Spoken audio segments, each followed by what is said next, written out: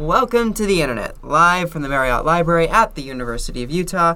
This is the Red Line Podcast. I'm your host, several raccoons in a trench coat, and these are my co-hosts, Kyle Holland and Alex Fielder.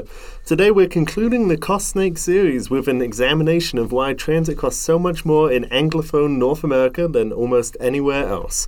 We'll talk contracting, institutional knowledge, and more after the news. That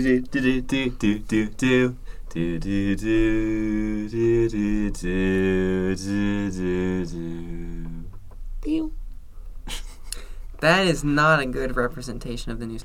Cap Metro in Austin has finally officially confirmed Dottie Watkins as their new president and CEO, after Ms. Watkins took up both roles on an interim basis in June of 2022. She will be the leader responsible for spearheading Cap Metro's ambitious Project Connect expansion plan and replace former leader Randy Clark, who left to take the helm at WMATA. Hopefully, Ms. Watkins will be able to keep Project Connect on track, and we wish her luck, because she will need it. Yeah, that's all I got. Sometimes there's not a good news week. There's nothing opened, nothing crashed. What happened, yeah. Sometimes that's good. Mm-hmm. Yeah. So we get to learn about the CEO of Cap Metro. Maybe next week. Chief Budget Wrangling Officer. Yeah, maybe next week the MBTA will catch on fire again. Yep. Yeah, probably. I mean, that's been in the news 3 times, I think, since we started the podcast. I think so. Yeah, that sounds about right.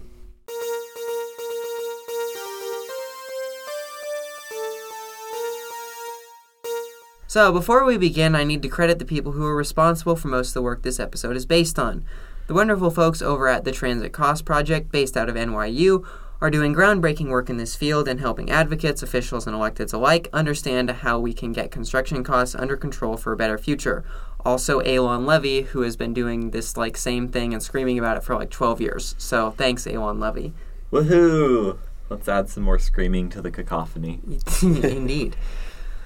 So, basically, there's no sugarcoating it. American transit construction costs are among the highest in the world. Let's go! Woo, American number one! USA number one. Yeah. In fact, if you account for the percentage of our transit projects that are tunneled, the United States is by far the most expensive market to build rapid transit in, period. So, moving on to some data.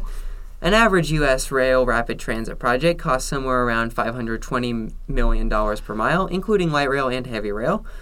And there are only 5 countries where it is more expensive to build rail rapid transit than the United States. Those being the United Kingdom, Singapore, Qatar, Hong Kong, and New Zealand. The difference between the United States and other countries listed is that all of them are building projects that are over 80% tunneled, while projects in the United States are, in aggregate, only about 37% tunneled. And also some of them are massively more urban. See Hong Kong. We're talking these projects are Hong Kong, London, Auckland, Singapore. And then Qatar is just doing dumb crap for fun. Qatar building a metro for the express purpose of the World Cup. That's sane. And New Zealand is just... Are they just doing lots of tunnels? This is their first ever tunnel. That makes sense. And it will carry the only serious suburban rail network in the country. I can see how that could be expensive. Yeah, and also, directly through the CBD of Auckland. I could see how that'll be expensive. Yeah. Good for them. Yeah. So, basically what this means is that we're paying similarly high costs for transit that shouldn't be as expensive to build. So we pay what it costs to build a French fully tunneled automated metro to build a light rail line. Yep. Because we're incompetent. Number one. It's because we're number one. At incompetence. Yes. Apparently number 6, but the other ones have excuses. Yeah. We don't. So, when I said that the 2nd Avenue subway was the most expensive piece of subway ever built, at over $2.2 billion per kilometer of track, I was not correct. The East Side Access cost nearly $4.5 billion per kilometer, meaning that the new LIRR access to Grand Central costs just under $1.5 million per foot. Are the tracks made out of solid gold? At that price, you might be able to. And this isn't just a New York City problem. The new San Jose BART extension is projected to cost nearly $1 billion a mile. Woohoo! tunneling under, like suburban housing mostly. That's sane. Mm-hmm. Yeah. And even for a tunnel, it's still too expensive. Yeah, $1 billion a mile for a tunnel is absurd. So I mean, I get tunneling in New York being expensive because there's lots of crap and you don't know where it is. But it shouldn't be $1 billion. Well, no. Even and in this New is York. In a more suburban area where there's not that much stuff and you mostly know where it is. And then even light rail is getting in on the fun. The Central Subway in San Francisco also cost nearly $1 billion a mile, and the Ballard Link in Seattle cost over $600 million per mile, despite being just over 30% tunneled. I think we should get into the rail construction business. I think we should too. Doesn't sound like a bad endeavor. Like, you could make just obscene amounts of money. It's like being a military contractor. Yeah. You get all of America. Yeah. So from all these statistics, it's very clear that the United States has a serious transit cost problem. Even projects that should be pretty cheap and are like, a light rail line going an existing rail corridor, for example, the Portland Orange Line, cost $250 million a mile. And this is in a place that already has lots of light rail running in existing corridors. Yeah, building it. So there aren't really any excuses here. This should be like $50 million a mile, not $250. Easy. It's just... We should be able to build tunneled heavy rail for $200 million a mile. Yeah. And here we are slapping down some tracks, rocks, and signals and trains for $250 million. Well, I mean, to be fair, there are like a few big viaducts on the Orange Line, but nothing that should make it cost $250 million a mile, including the Tilikum Bridge. That should not cost, no. In the year of our Lord 2023, it is not that hard to build a viaduct. Yeah, this is true. This is something humanity is very experienced at. Yes. So, noble listener, you may ask, why does all of this matter? ? Well, the more money you spend on a single project, the less able you are to take on multiple projects, which obviously an issue. The United States is in a desperate need of thousands more miles of rapid rail transit so that we can literally save the planet, and every extra dollar unnecessarily spent on building things is a dollar that could have been put in something else. Right. So let's say I am building the 2nd Avenue subway, and instead of it costing $2 billion a mile, it cost $1 billion a mile. Suddenly, I can build 2 2nd Avenue subways, or I can build the 2nd Avenue subway and extend the Buffalo Metro and the Rochester subway. Or I can build the 2nd Avenue subway and fix the rest of the subway system. Yeah. Maybe give it a good power wash, too. Yeah. Adopt out some of the rats. Yeah. Well, that might be really difficult. expensive. Yeah. But Yeah. So, let's say I'm building a TRAX line to Lehigh, and it's going to cost $100 million a mile for no reason. If I can do that for $50 million a Then mile, I can build take one it to to Farmington, too. Instead of just to Lehigh. Ah. yeah, but wouldn't you just not do that then? And just be like, oh, we saved money. Let's do what we planned on. I mean, given UTA's Yes debt and situation, no. that's probably a sane idea. That depends. That sort of depends on the politics of the place you're talking about. Because the other thing you have to take into account with high costs is that, taxpayers exist. And when people see their money going towards really expensive for seemingly no reason projects, the money pit, as the Onion said, that sort of lowers support for further transit expansion. Yeah. Like for example, the Orange Line probably killed the Southwest Corridor in Portland, even more than COVID did, is because people saw wow, that sure cost a lot compared to all the other MAX lines we built. And maybe we shouldn't build this one, and also there's a pandemic. And we're not getting anything crazy better for all this extra money. Right, and the Orange Line, deeply underperformed in terms of ridership because TriMet doesn't have a good supporting bus grid. So, what do you mean? People don't ride buses? Okay, Kyle. Whatever. I'm not even going to dignify that with a response. Yeah. Sorry, I'm insert transit agency here.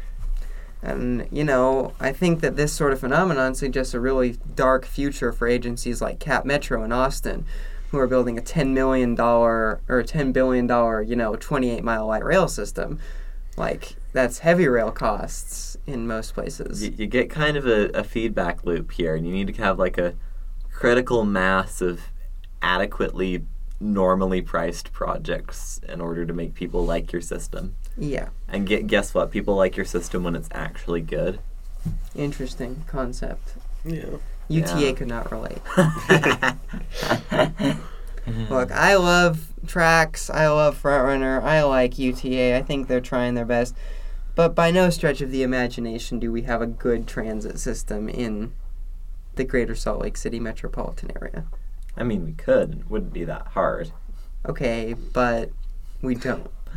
Yeah, and we just sit around waiting for ridership to grow on trees. Yeah, magically, and then we're going to make fare free, and that will solve all of our ridership problems. And our financial problems, Oh, too. yeah. Definitely will not create any financial problems in the future when we are unable to recoup. Anyway, so this raises the question, why are transit building costs in the United States so high? Cue cost snake sound. Oh no, we've been bitten by the great North American cost snake. Yes, and the first, fang in the mouth of the great American cost snake is the National Environmental Protection Act of 1970, which was a federal act designed to hold the federal government accountable for its action towards the environment. Okay, I'm going to lead with, I like the concept of an environmental impact study. As a just third party, just private citizen, I like being able to look at this one really large document that tells me anything and everything I might want to know about a future project instead of digging through press releases. But why do you need an environmental impact study for a light rail line, Kyle? Because what possible impact on the environment could a light rail line have? You've got a list like you need to acquire this much and this much property. It's going to cost this much to build for these reasons. You're going to have to do these wetland mitigations. Right, but what if it doesn't go to a wetland? Then Trax does not touch any wetlands. Like I said, Trax does not touch anything that could be damaged by it. But we still had to do a 10 billion page environmental impact study that took 2 years for no reason. Like I said, I like the concept of the EIS. So, originally, NEPA required EISs for large government actions that would have a broad impact on the environment, like building a dam, something like that.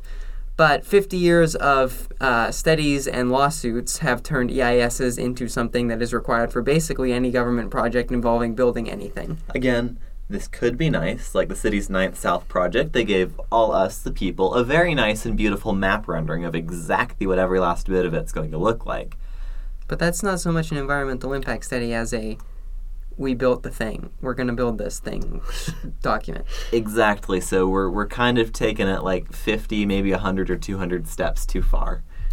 Yeah, it doesn't... I see the point of it for like dams and big stuff that's in the broader protected environment, but I do agree it's a bit much. It's too thorough. Sometimes. It's way too thorough. Yeah, the current EIS system is very broken. It requires transit projects, which are almost always a slam dunk for the environment, to undergo the same long, tenuous, 10,000 pages of research nonsense that fuel refineries and superhighways have to go through. And then it gets worse, because in California, they also have... Of course in California. They also have the California Environmental Quality Act, known as CEQA, which imposes even more stringent regulations on transit projects and basically everything else. It's not the only state where this is the case. Yeah, and CEQA reports cause cancer. We get it. Everything causes cancer. Light rail vehicles are known to cause cancer in the state of California. Only in California. Yeah. Though. Yes. Yeah. So just make sure you stay on heavy rail only in California. So don't be riding the SAC RT or the San Diego trolley. Yeah. So maybe instead of EISs that take 2 years to do and can derail a project if enough people decide to start lawsuits and drain the budget, instead of that we should have Why do you think that the Draper line took longer than all the other front lines to open Spoiler NIMBYs. alert, NIMBY's suing about environmental impacts. Oh no, not putting a train in an existing rail corridor. That will have a big impact on the environment, don't you agree? Huge, immeasurable. Anyways, public engagement, good. Maybe. We're not to public engagement yet, that's the Oh, next okay, one. Sorry. Maybe the EIS should take like 2 months. Maybe, unless it's for maybe, here's a thought, Yeah. for good things that are good for the environment, like a solar farm, or a light rail line, or, I don't know, something else. Environmental impact studies should be short and easy. And for bad things, like freeway expansions, and refineries, and, I don't know, slant drilling, environmental impact studies should be long and hard. I feel like that would be difficult to accomplish. Well, there's a couple of ways you can attack this. Like, A, you could make it so you only have to study things that you actually have a chance at causing. For example, wetlands. If you don't touch any wetlands, just that section doesn't even need to be in UTA doesn't there. have to spend $50,000 on a study to see if, seagulls will be affected by a light rail line. Look at wetland map. Train does not touch wetland. Done. And then, second of all, you can look at the positive environmental impacts a thing might have, like the externalities. Like a train will reduce air pollution, and an Air oil pollution, refinery will increase air pollution. And use that to say if your project does good things, then you can have less work, and if it does bad things, you can have more work. Yeah. Classic government move: regulate and tax things we don't like, subsidize and not be as hard on things we do. Seems fair enough. In a word, carrots and sticks. Number 2, Fang, NIMBYism. Remember all those NEPA lawsuits you were talking about? Yeah, well, America has one of the worst NIMBYism problems in the whole of the developed world. These EISs facilitate just anybody suing the government just because they don't like the thing. Basically. Not because there's a legitimate serious problem with the thing, like it's going to kill every frog in the state or whatever. Like the Purple Line in Maryland, which is going to connect 4 of the Washington Metro suburban lines as a sort of a quarter ring line, got delayed for 4 years because suburbanites in one particular neighborhood tried to sue them over an invertebrate that did not exist in that neighborhood. This is the degree to which NIMBYism is able to affect anything they want in the current day, as long as they're rich and white.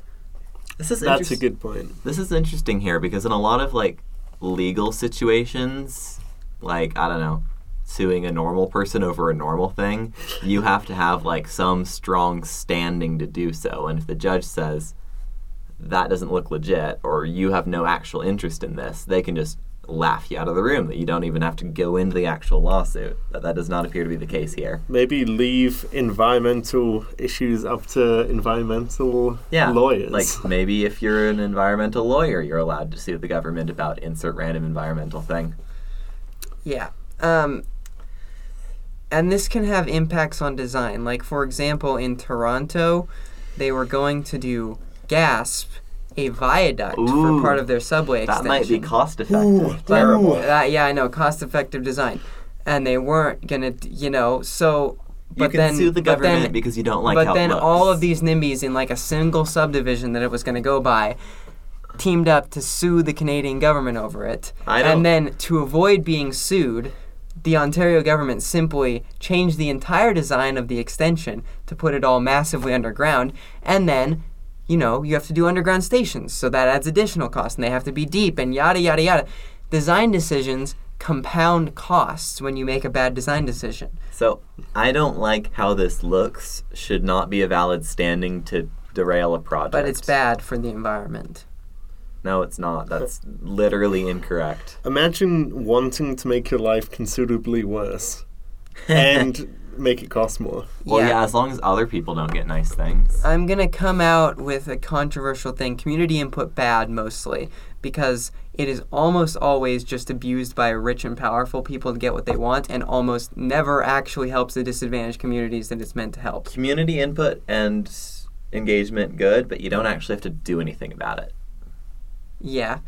I mean, you should do, like, some things if you're, like, actively harming people. But, like, if it's, oh, we can't have it here. It's going to destroy the character of our neighborhood by being an elevated viaduct. Just ignore it. You should be able to ignore that because it's stupid and not a valid complaint. So just open the box for people to scream into.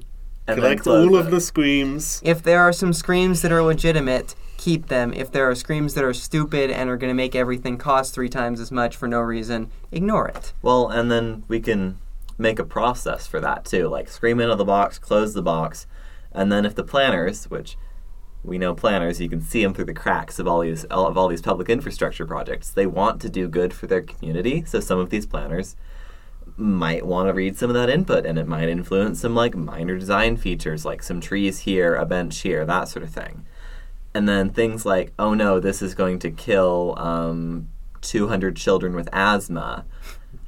Take that to court. Yeah, and maybe and the judge will say, you yeah, have that's to legit. put it underground because it will kill 200 children with asthma. Yes, and then you can take that to court, and then the judge can read the big complicated rules that says what's serious and what's not, and be like, that's serious, that's not. Yeah.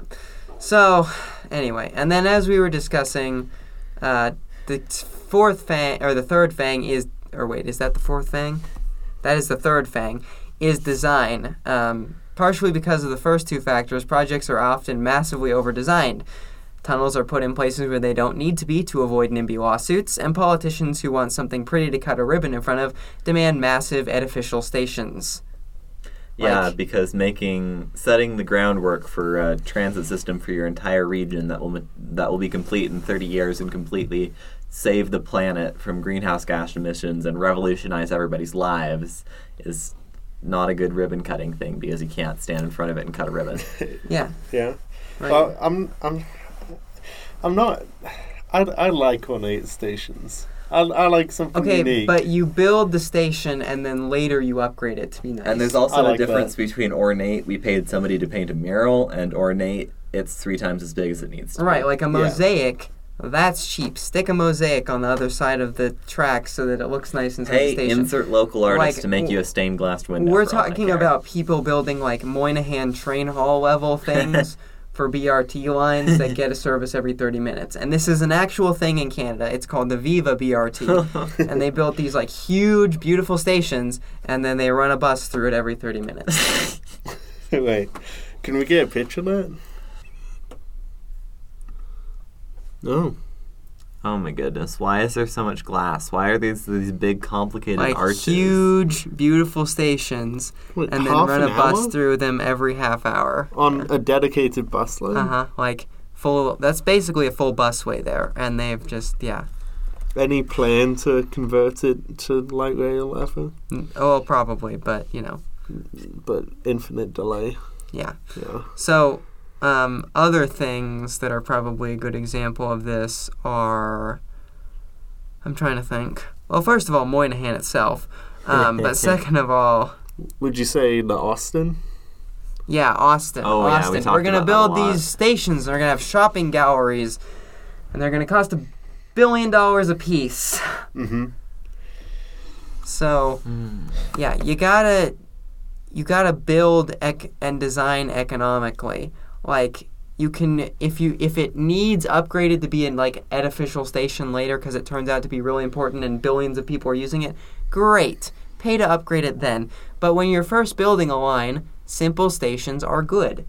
Yep. Like nobody complains about track stations being bad. And like I like him. They're fine. And like obviously be smart. If you think you're going to need an infill station, you can plan for it. Just do it better than UTA does. If you think you're going to need extra land to make a big old station concourse later, just buy it and sit on it.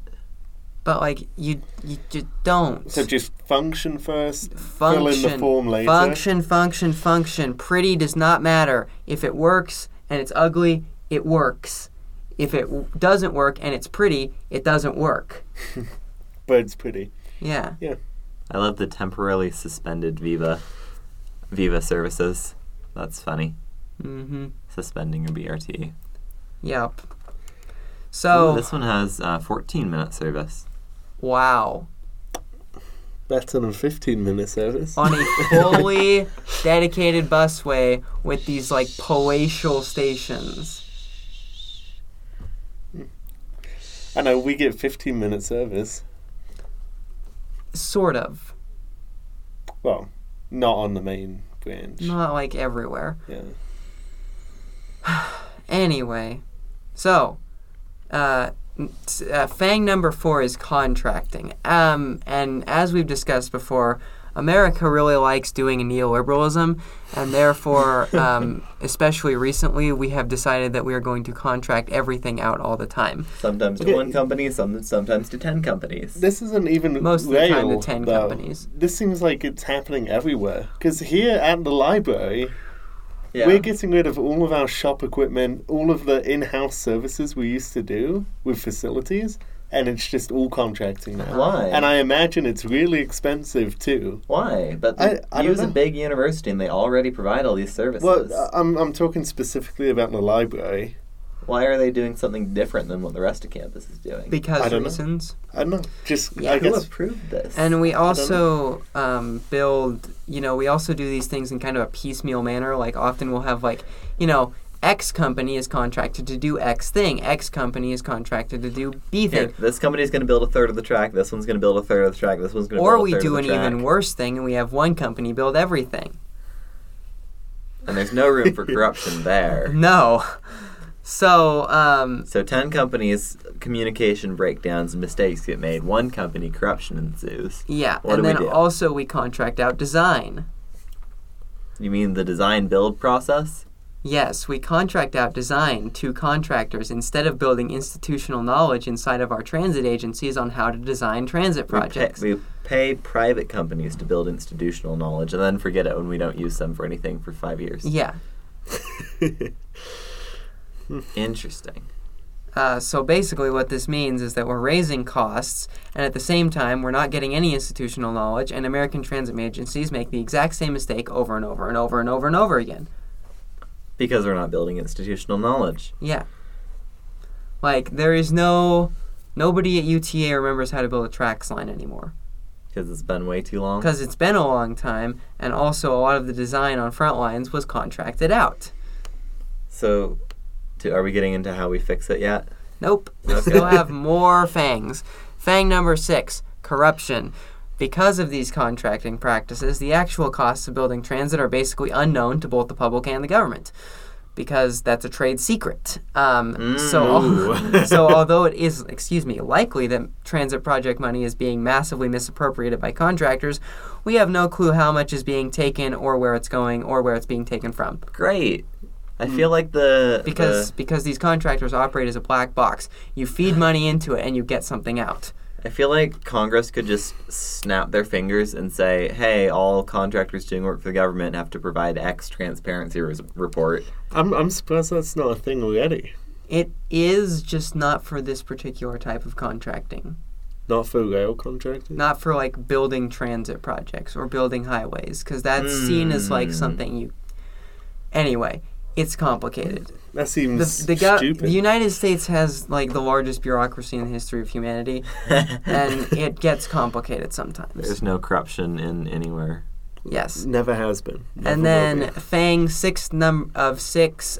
So calling this union's fault is a right-wing hack job of an excuse and should be ignored. It is, however, important to note that treating transit construction as a jobs program and therefore hiring more workers than are strictly necessary can contribute to inflated costs. Just build 2 cheaper projects instead and you can hire the same number of guys. Build more transit projects than strictly necessary. Yeah. Yeah. That's how one should run a jobs program. So, according to, all of the best available sources that I could find, those are the main reasons why American transit costs so much more than it does everywhere else. All right, time to pull out all these fangs one at a time. Yes. All right. Make a cost snake noise. Thank you. All right, let's start with EIS reform. Make it easier for projects that are good for the environment and the climate to go through.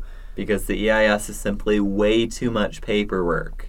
And it costs a lot of money. Because there's too And much it takes paperwork. forever. Like, another thing that this sort of, like, all these things contribute to is it takes a lot longer to build transit Which is projects. problematic. Yes, because once again, we have 10 years to stop emitting carbon or we're all dead. And we like doing projects sequentially so we can see that one of them is popular and then build another one because that's how funding works. Yeah, so if it takes us 4 years to build projects, we only get... I wish it took us 4 years to do projects. Well, it sometimes does.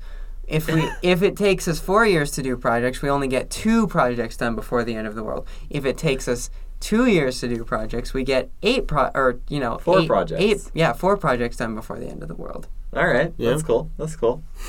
So literally just make it less paperwork. Yeah, and Joe same. Manchin is actually working on this, which is Interesting Joe guy. Manchin being good Huh. on EIS reform. Yeah, Crazy. which is kind of interesting. Yeah. So there is actually work on EIS reform. Yes, and CEQA reform in California as well. So Is Joe Manchin doing this to be like? he's doing it because of coal, but the net result will be positive because coal is not a good investment anymore. Okay, I assumed it would be coal because it's Joe Manchin. But See recent Yeah. Climate Town video, but we're safe because coal will kill itself. Yeah, coal Sweet. is killing itself because it's like 1 billion times cheaper to just install renewables. Yeah. good And you can just use hydro and geothermal for baseload. So hydro. I know, but it's a bad idea to tear out a dam at this point. Nuclear. Yeah, but Yes. I agree, but nuclear costs way too much to build, and we don't have enough. Maybe we should build some institutional knowledge to build it cheaper. Yeah. Again. Well, it only took the Nuclear Energy Commission 9 years to approve the first small-scale modular reactor for civilian use. So I'm sure, Have they by the year 2050, when we have to have no carbon emissions, we'll be fine. have the U.S. military go march into some middle of nowhere desert in Utah and Just, prop up a nuclear power take the plant? old submarines and plug them into the power grid. Hey, float them in the Great Salt Lake. Yeah. we might get one at Green River. Oh, that's Based. awesome. Yeah, I did a whole report on it. I love How big is nuclear it? Like power output? How Oh, I many have no megawatts? idea. Oh, Oh. I want to know. It's about equivalent to a coal plant would Yeah. be Oh, in Utah. Oh, good. Cool. And also with regard to quantity of paperwork, permitting and zoning are occasionally issues which impact not only transit projects, also housing projects. Less paperwork for good things. Next. Yeah. As we discussed, reform local input so that it is not so much like if the NIMBYs don't like it, it has to go underground, as the NIMBYs don't like it, too bad, but it will give 300 kids asthma in this particular place, so we need to do something about it there. Mm-hmm. Yes. So don't give every voice the power to threaten the actual government with like tens of millions of dollars in legal costs. Yeah. Mm-hmm. And then this one is in all caps. Stop contracting out design and construction. Bring back the Works Progress Administration and build institutional knowledge. I want the Federal Department of Building Trains. Yes. Yes, Literally. please. Literally. It just hops from city to city, from metro area to metro area, and just builds some trains. And Or- in between as well. With good American union labor and good American steel and whatever. Yeah. Yeah. This would be a very net positive for the economy. Like, Yes. let private contractors build private projects. Brightline is showing that there is going to be demand for private rail projects for Stacy and Whitbeck to get their fingers all over. Great. So do that. It's a private project. But if the But government if the wants government's to, going to own the project, Have then the government build it. should build it. this Yeah. seems pretty straightforward. Yeah. Yeah. And then the last one kind of helps with this, but maybe some daylight laws for contractors could help for transit projects so that we are not feeding money into a black box and not knowing where it's going and how it's producing. Yeah. Like, you have to shovel $1.5 million into the New York City contractor black box to get a foot of track. Maybe if we knew what was going on inside the I box. feel like that's a pretty low-hanging fruit compared to some of these other things. Yeah.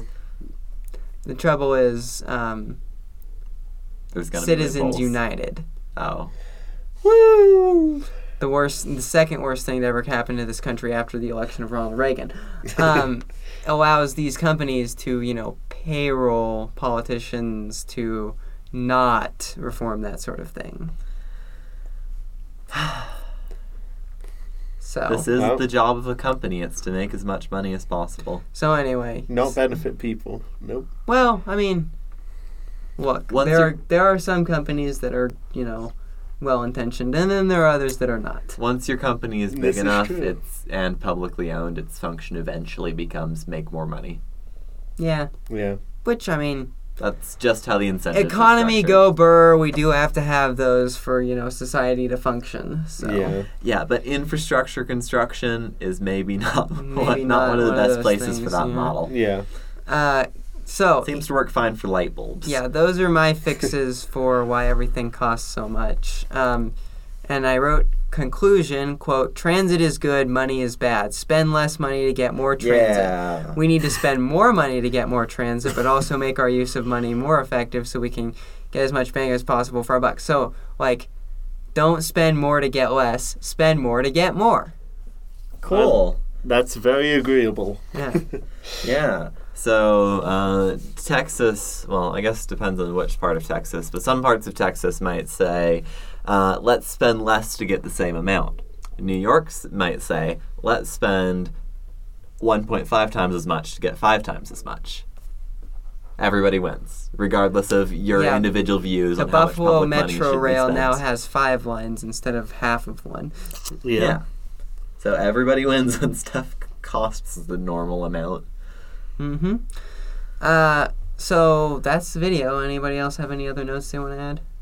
Any legal or congressional solutions for the labor issues, like having way too many people just sitting and watching ladders? That's at the state level mostly. Okay. When this sort of project is planned, the state's like, we want as many jobs as possible out of this, so we're going to hire So instead of more people. doing reform to regulate that out of being an issue, Maybe state government's not being competent challenge. yeah, Difficult. Well, you see, that's the trouble with part-time legislatures are another really bad thing we have in this country. don't we pay them the amount to be full time? Not really. Oh, But part-time legislatures are a very bad thing because you are running what is effectively a small country within a country, and you're only meeting 60 days a year. well, just hope nothing happens outside of that. Yeah, like Liechtenstein. Unless it's an abortion. Liechtenstein, which is a country of 30,000 people in the Alps, has a full-time legislature. Every state should have a full-time legislature. Some municipalities are even worse with part-time figurehead mayors. Yeah, Just no. pay the city manager. The government is not a part-time job. Sorry. We have the budget to have a full-time whatever. It doesn't even cost that much to have a full-time legislature. No, it doesn't. Only the podcast is part time. Yeah. Yep. Yeah. Can we bribe them with a pizza party or something? Apparently that works on workers. Yeah. That works on students too. Yeah, it does. Yeah. Yeah, Wait, so... state legislature meets 60 days out of the year. A pool of students meets 305 days out of the year and uses the same chairs and has the same legislative power. Who's that? I don't know. Oh, I see. Can I be one of the students? Yes. Okay. Yeah. Now we're cooking. Yeah. It's Now we're cooking with induction Better for your lungs. and the environment. Yeah. Yep. Yes. So please remember to like, comment, and subscribe on YouTube, and to follow and give us a rating on iTunes and Spotify. If you like the work we do, please consider becoming a member on Patreon. Patrons get access to exclusive content, early access to the content we're already making, and some other fringe benefits besides. And speaking of patrons, at $10 a month frontrunner tier, we have Curtis Herring, Mike Christensen, and Phobos2390. And then at $20 a month, but also frontrunner tier, we have Zach Adams. Thank you all. Yeah. At our red line tier, $5 a month, we have Brian Smith, Christopher Whaley, Jacob Whitecotton, and Robert P. Walsh. Blue line tier, we have $3 a month. We have Just Cuz, Alex Dekelski. You'll have to tell me if I'm saying that wrong. Ben Busath, D.J.L. Watkins, Ethan McDonald, Jack Dean, John Herring Gorman, Martin Hecker Martinez, Old Trolley, Scott Harris, and Seth. Yeah, It's a long list. lots of you guys. Thank you all. Yeah, we're Yeah. gonna start having trouble with these pretty soon if this keeps up. Yeah. We need to So- make a patron song or something. Well, we have the scroll at least. We do have We this. got Zach Adams, Curtis Herring, Mike Christensen, Phobos2390, Brian Smith, Christopher Whaley, Jacob Blackcotton, Robert P. Walsh, and Just Causes. Alex Dickolensky, Ben Busath, DJ Will Watkins, Ethan McDonald, Jack Dean, John Heron Gorman, and Martin Hacker Martinez, Old Trolley, Scott, Harrison, Seth. That is not the official Patreon song. That's pretty good. I that think should it's be the good. official Patreon Yeah. song. So, yeah, thanks for listening.